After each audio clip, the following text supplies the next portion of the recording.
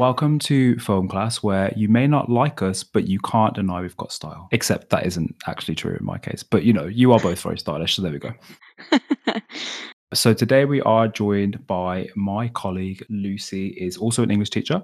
She is the head of Key Stage 4 at my school, and she's also, I think I'm right in saying, Lucy, that you are a Harry Potter fan, right? Otherwise, this was probably a bad idea. Yeah, 100%. So it's quite interesting actually to have your perspective. How did you get into Harry Potter? Because we were that generation that feels like we have ownership because we were around when it first came out. Was it just around you all the time when you were a kid?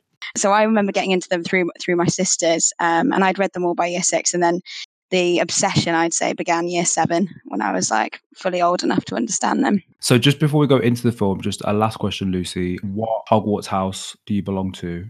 I am a Hufflepuff. I used to be a really proud Hufflepuff. As I've grown, I do feel like a slight bitterness that I'm unquestionably a Hufflepuff, but Hufflepuff is definitely the worst house, and that is me. Now, I'm going to hold you to account there, Lucy, because I've also always get Hufflepuff whenever I do these quizzes, and I actually have had a different trajectory where I used to feel very ashamed, and now actually I feel like we are egalitarian, we accept everyone, we're not stuck up, we're not up ourselves, unlike some other unmentioned houses. So actually, I feel like we should be.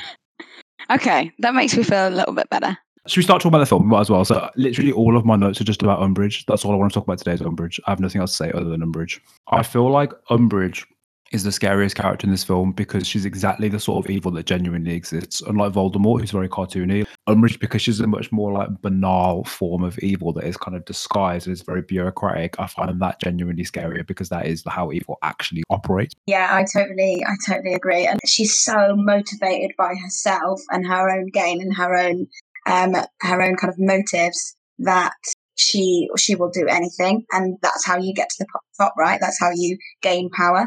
So she's like an excellent depiction of how power corrupts, I think. Yeah, she's terrifying. She really uses politeness as a weapon. So above the surface, she's very to the letter, and so she can never be reproached. And yet beneath that, she's a really, really messed up character who literally abuses children. But it's like the idea of the true evil or like the true abuser is someone you would never suspect because they present such a kind of pleasant face to the world. And that freaks me out a little bit. I love that moment in the film where she has her first speech in the Great Hall, and she's like, "It's so lovely to see all your bright, happy faces shining up at me." And it just pans around to the kids just looking dead. A, I can relate to that. How many times have I made that appalling joke in front of a class?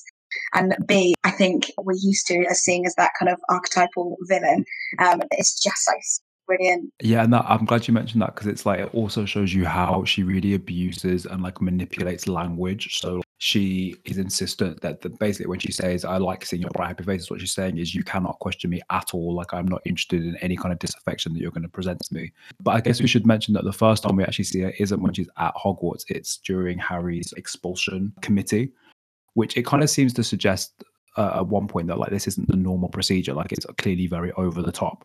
But it's kind of an interesting idea, I guess, in that we haven't ever really had it clarified, like what happens to kids who are like really poorly behaved, other than Hagrid going to Azkaban that was revealed in Chamber of Secrets.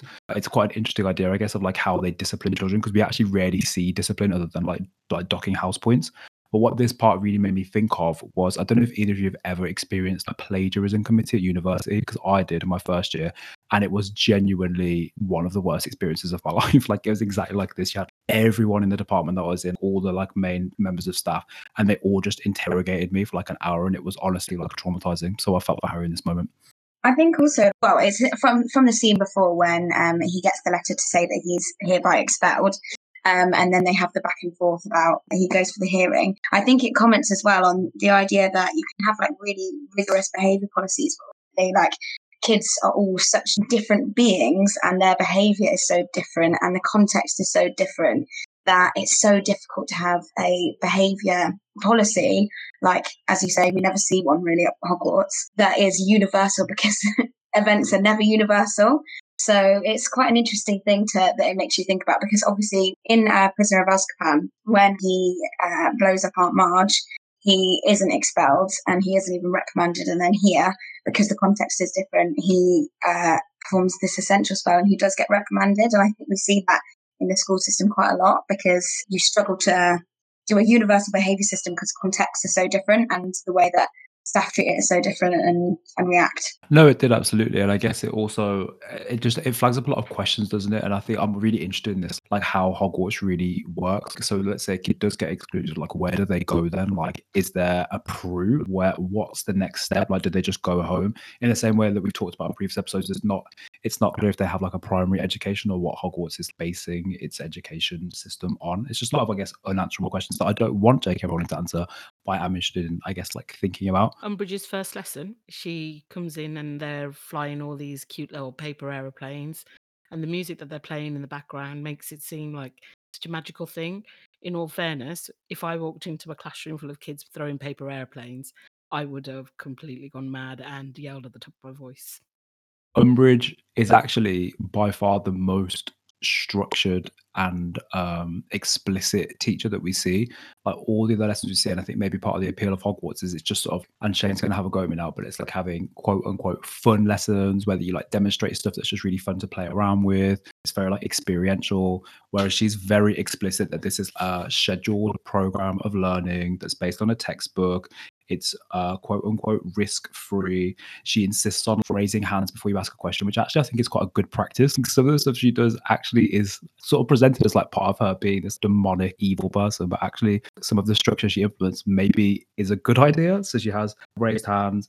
She does also say that school is for examinations, which obviously I do disagree with, but I think we're supposed to think of her as just being evil in the way that kids hate, boring textbook based lessons. But actually, I feel like some of the stuff that she implements is actually probably needed in Hogwarts. Does anyone agree, disagree? I actually agreed with Harry when he puts his hands up and he challenges her, says, we need to practice the spells and we need to make sure that we can defend ourselves. And she's saying, what are you going to need to defend yourself against? All of this stuff is lies.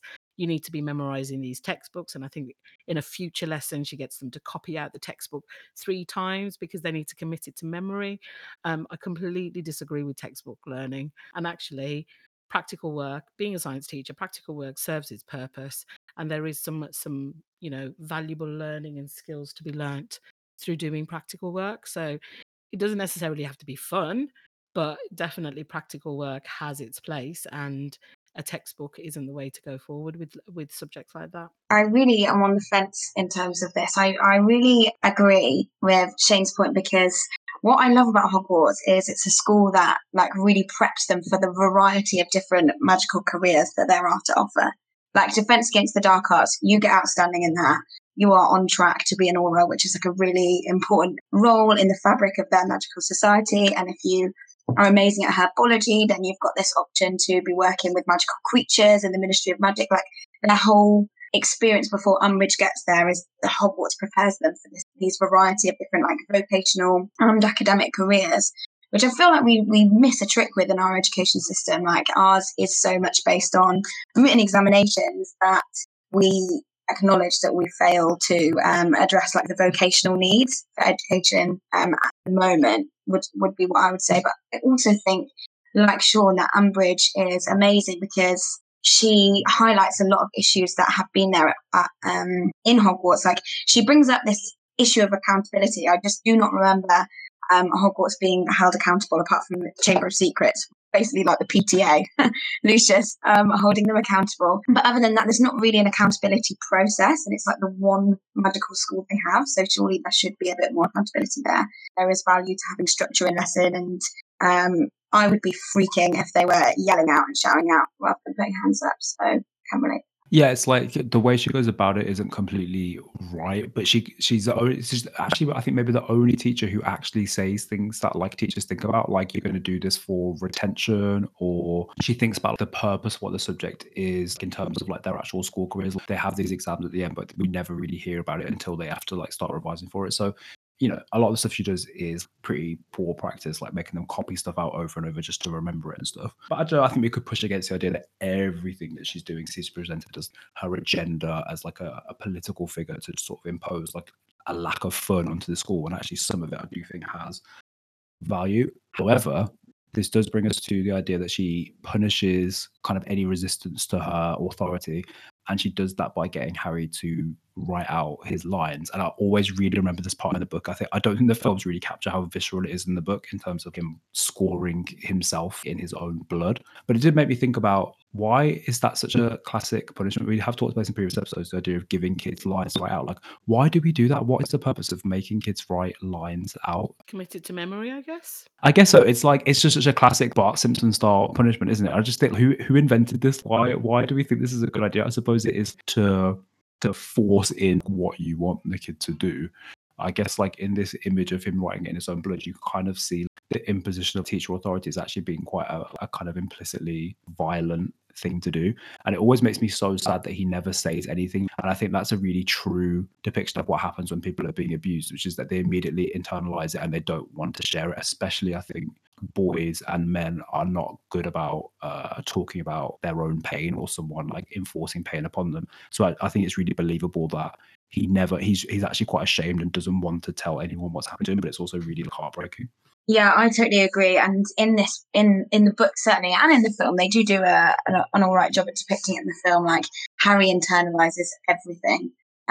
So I think that's quite reflective of teenagers, and specifically teenage boys. Like, his emotions come out of him in like bursts where he doesn't control them, and that's definitely reflective of what we see in the classroom when they hit this kind of age of 14, 15. A lot of students, they have all of this like internalized feeling, and they express it in that kind of outwardly burting kind of way where it's not controlled. And this is definitely one of those cases, because the whole reason he has to go to detention is because he has that shouting match, where all of his anger, not just at Umbridge, I think, but with what's happened to him over summer, comes out, and he hasn't expressed that properly before. It does, Joe, and I guess this is the dark, like, angsty Harry here, isn't it? Like, from, I guess, Goblet of Fire, he starts to become a much more adolescent, moody, reflective kind of a character. And Umbridge, I guess, is quite a good nemesis for him because she thrives on secrecy, I suppose, in terms of, this could if what she was doing with Harry was exposed, then there could actually be some comeuppance for her. But maybe she's kind of aware that he's not someone who's going to want to draw attention to it. And so it's him that she kind of zones in on. So we've kind of talked about her as a teacher, but I want to talk to her about her now as she puts herself in the position, doesn't she, of High Inquisitor. And I feel like it's presented as a combination of when you get like a new leader in a school who's determined to impose their kind of personality and their ideology onto a school, and an Ofsted inspection. It's like a mix of the two. Now, I've never experienced an Ofsted inspection, but I know both of you have. So thinking about, she starts advising, shall we say, that new methods need to be imposed. She starts doing things like measuring Flitwick, which I feel like is kind of implicitly like a prejudicial kind of like analogy, but also suggests that she's, literally measuring the performance of staff. Do we think this sequence, maybe Lucy, if you start, because I think your first year of teaching had an Ofsted inspection, didn't you?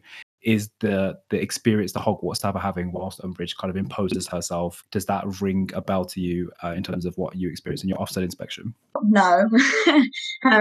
Just in terms of, she's so like vicious with it, but I think there are some real echoes. I think it's really interesting when we had our Ofsted inspection, but we had like a couple of assemblies where they introduced like the Ofsted inspectors, and they stood up and they were kind of like, we're here to support the school, and we're here to make sure everything, you guys are getting the treatment you deserve. And they kind of came at it from an angle of like, we're here to help you.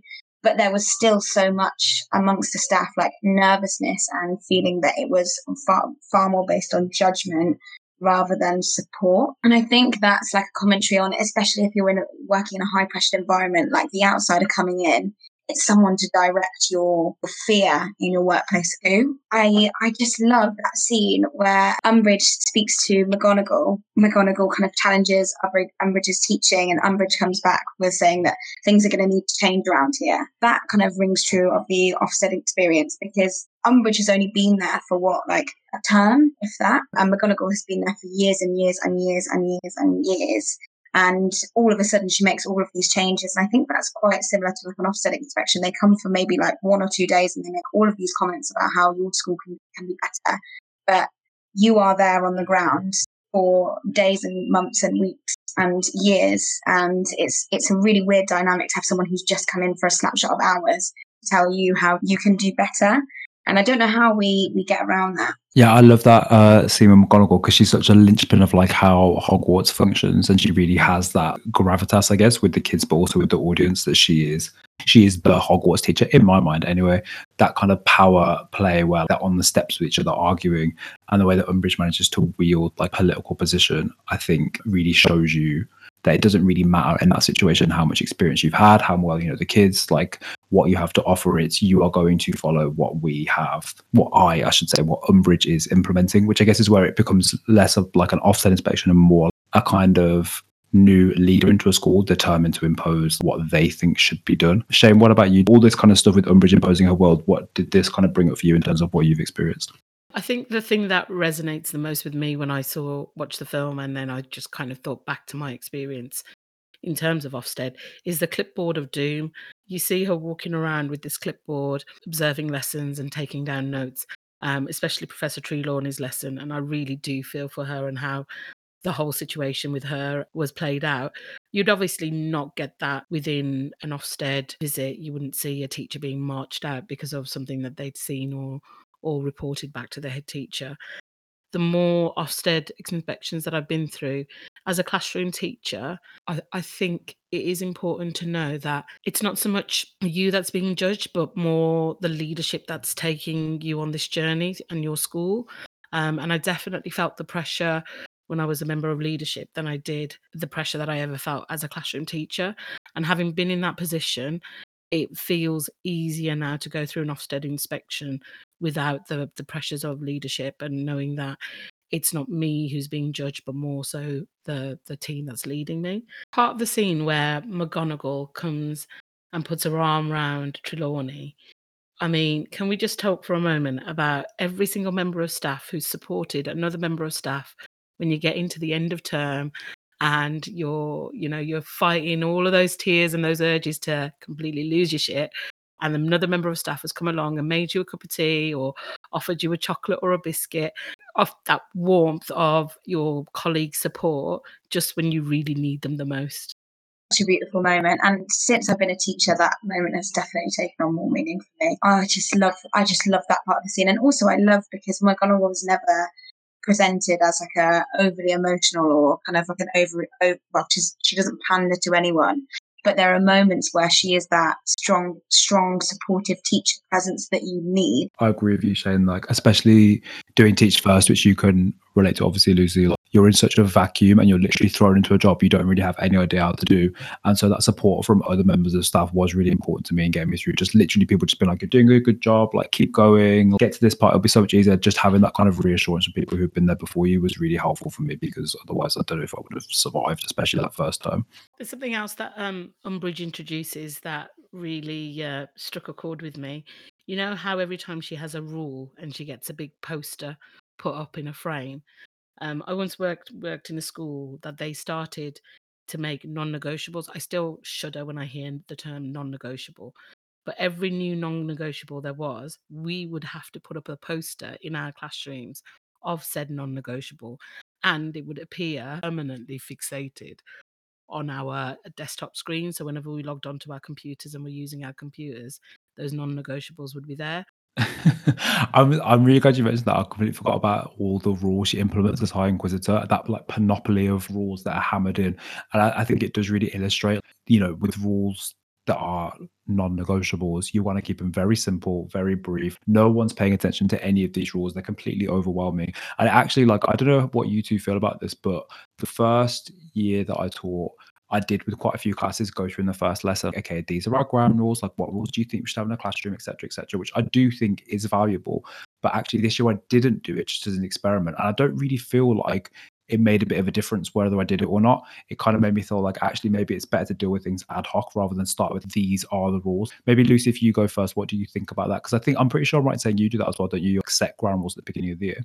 I don't know if you've read or heard of Boys Don't Try, but something that we are looking at embedding, and I've definitely embedded quite stringently, is like having core expectations that are, as you say, really, really simple. So there's like 4 of them, and I've put them now, we're trialing it with my year 11 class, and I put them in every single lesson, and it's just a slide, and whenever I feel like they need a reminder, I just like unhide the slide of the core expectations. It was like a recommendation in Boys Don't Try.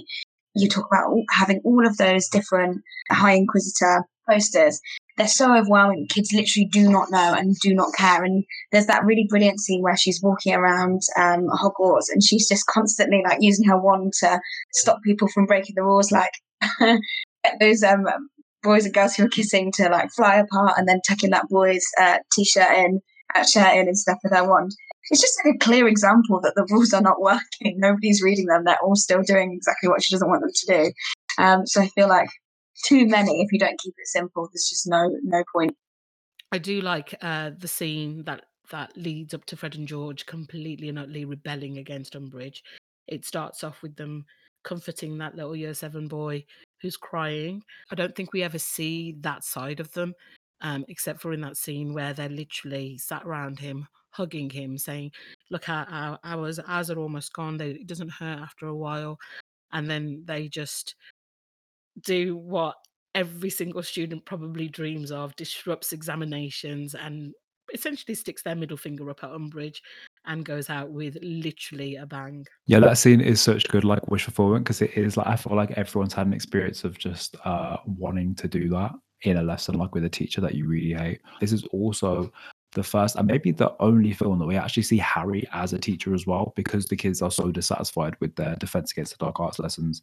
He then starts using the Room of Requirement and starts teaching them like how to do the Patronus charm and stuff. And the kids are very complimentary about his teaching. They said that he's, they need a real teacher. He's a really good teacher. And he seems to really take to it, which actually kind of surprised me. I felt like that was the setup for him becoming a Hogwarts teacher, although I'm pretty sure I'm right in saying he ends up becoming an Auror. What do we think about Harry as a teacher? Absolutely love it. And I love that Hermione has the idea starts to break the rules. I think that's just this film and this book is such a growth for her character, where you see her moral compass already has appeared throughout all of the books and the films, but her moral compass really starts to guide her through. I love that moment when they all acknowledge that Neville does the Expelliarmus and they're all genuinely so happy that he's got it. And I sometimes see that in lesson. That's one of the really brilliant moments of teaching where like the whole class know that one kid has been really struggling with this element, and then they read something out or they answer a question and everyone's like, yeah, well done. Harry's built a really positive environment there where they don't laugh at him all the times he gets it wrong. He just continues to feel comfortable to try again. And there's so much celebration when he gets it right. It's just such a lovely experience. But I like to imagine as well, because we don't really see much of Harry teaching Luna, do we? But I can imagine that he's quite a good mentor for her as well. So I think I'm right in saying he's a little bit older, isn't he? I think she's maybe a year or two below. And I can imagine they would have probably quite a nice teaching relationship. And I guess I do quite like that the film provides space for the idea that actually like students or pupils can also teach their peers in things that they're really experienced in. Harry is the teacher we all want to be, engaged students who make progress. I think he says this thing to motivate them, which just stuck with me. He says, every great wizard started off like us, students. If they can do it, why not all of us? I think he's so and you're so right, teacher. You wanted to be so positive with them, like relentlessly positive. And he's like, fantastic, great. And he wanders around and circulates, and yeah, he's good. I think just to before I forget, I think Sean, I think I'm going to agree with you, Umbridge. I think Umbridge is the character that I think is just so fun. Like, especially in the film, she's brought to life so brilliantly by, is it Imelda Staunton that plays her? Yes, it is. Yeah. She's brought so brilliantly, and Imelda Staunton does so many amazing things that are just so enjoyable to watch, despite the fact that she's horrible. Like, when she leaves Hagrid's hut and she does the cross with her perfume. That's such a brilliant touch, like bringing together this sickly sweet femininity and then this really sinister marking an X on the door of someone, like killing them off. She's just such a brilliant character. I don't know, maybe I would go for a drink with her. Maybe I would. Maybe I'm sycophantic in that way. If you could teach in Hogwarts, which subject would you teach and why? Love this question. Okay, Care of Magical Creatures would be ace. That would be my preferred subject. I loved my favourite bits about reading Harry Potter when I was growing up were all of the magical creatures that you came across, hands down. I'm such an animal lover myself. The idea that you could have like a half unicorn, half horse, or you could have like the blast-ended screw. It just sounded, the nifflers, oh, I would love a niffler. It just sounds like a bit of me. So I'd love to teach Care of Magical Creatures. But realistically, if we were kind of doing a direct kind of comparison, it would probably be Magic, which I would equally love. Don't get me wrong. I think History of Magic would be way less dry than some of the history taught in in schools at the minute. But ideal would be Care of Magical Creatures. More realistically, maybe History of Magic. Shane, what is your rating of Hogwarts this year based on what we see? This year, they've obviously had a really strict headmaster in place who's followed all of the rules and been really stringent. It would be nothing less than an outstanding, because I have come from the Ministry of Magic where we've sent Professor Umbridge from. So not to upset her and to obviously reward her for putting in place all the rules, I would be awarding Hogwarts an outstanding. Oh, okay, that's controversial. Lucy, do you agree, disagree? Shay said earlier that Ofsted looks more at leadership, so I'm going to go in with that lens. And I think it highlights, we haven't really discussed it, like Dumbledore's behaviour in this film. He is a really interesting leader. Like, he optionally denies support to a student that clearly is seeking it. He doesn't manage to keep like his vision for the school going forward. Umbridge takes over. So for that, I'm going to say requires improvement. Dumbledore, that was the wrong choice to turn away that student. He needed your support. Not impressed. It's the difficult one for this one, is it? Because essentially what we see is a school going into like special measures, and Umbridge is imposing that because she, I guess, is in agreement with you, Lucy, that the school really needs improving. But based on what we see of Umbridge's regime, I feel like that requires improvement. So we're in like a vicious circle of just constant requiring improvement. But there's definitely a lot to be concerned about here in terms of like the culture that, you know, we're willing to like embarrass and humiliate members of staff, that, you know, personal questions are being asked by this inquisitor. There's a lot of stuff I think that we could question here. But thank you very much for joining us, Lucy. It has been a pleasure. Direct people to like your social media and stuff. My teacher Twitter is at Luce, Luce, Teach First. I do lots of kind of educational and political retweets. That's how I would advertise my account, with the odd bit of Potter vibes thrown in there. Thank you, Lucy. That's great. Well, thank you so much for joining us. It was great to have your Muggle vibes, and I'll see you at work, I guess. Thank you for listening to us today. Follow us on social media. We're on Twitter at FilmClassPod, and also on Instagram on the same handle. Also, you can send us an email at filmclasspod@gmail.com. Send us over any comments, any suggestions. Thank you so much as well to Kevin McLeod for our music, Night in Venice. You can find all of Kevin's work at incompetech.filmmusic.io, and the license is at Creative Commons. See you next week. See ya.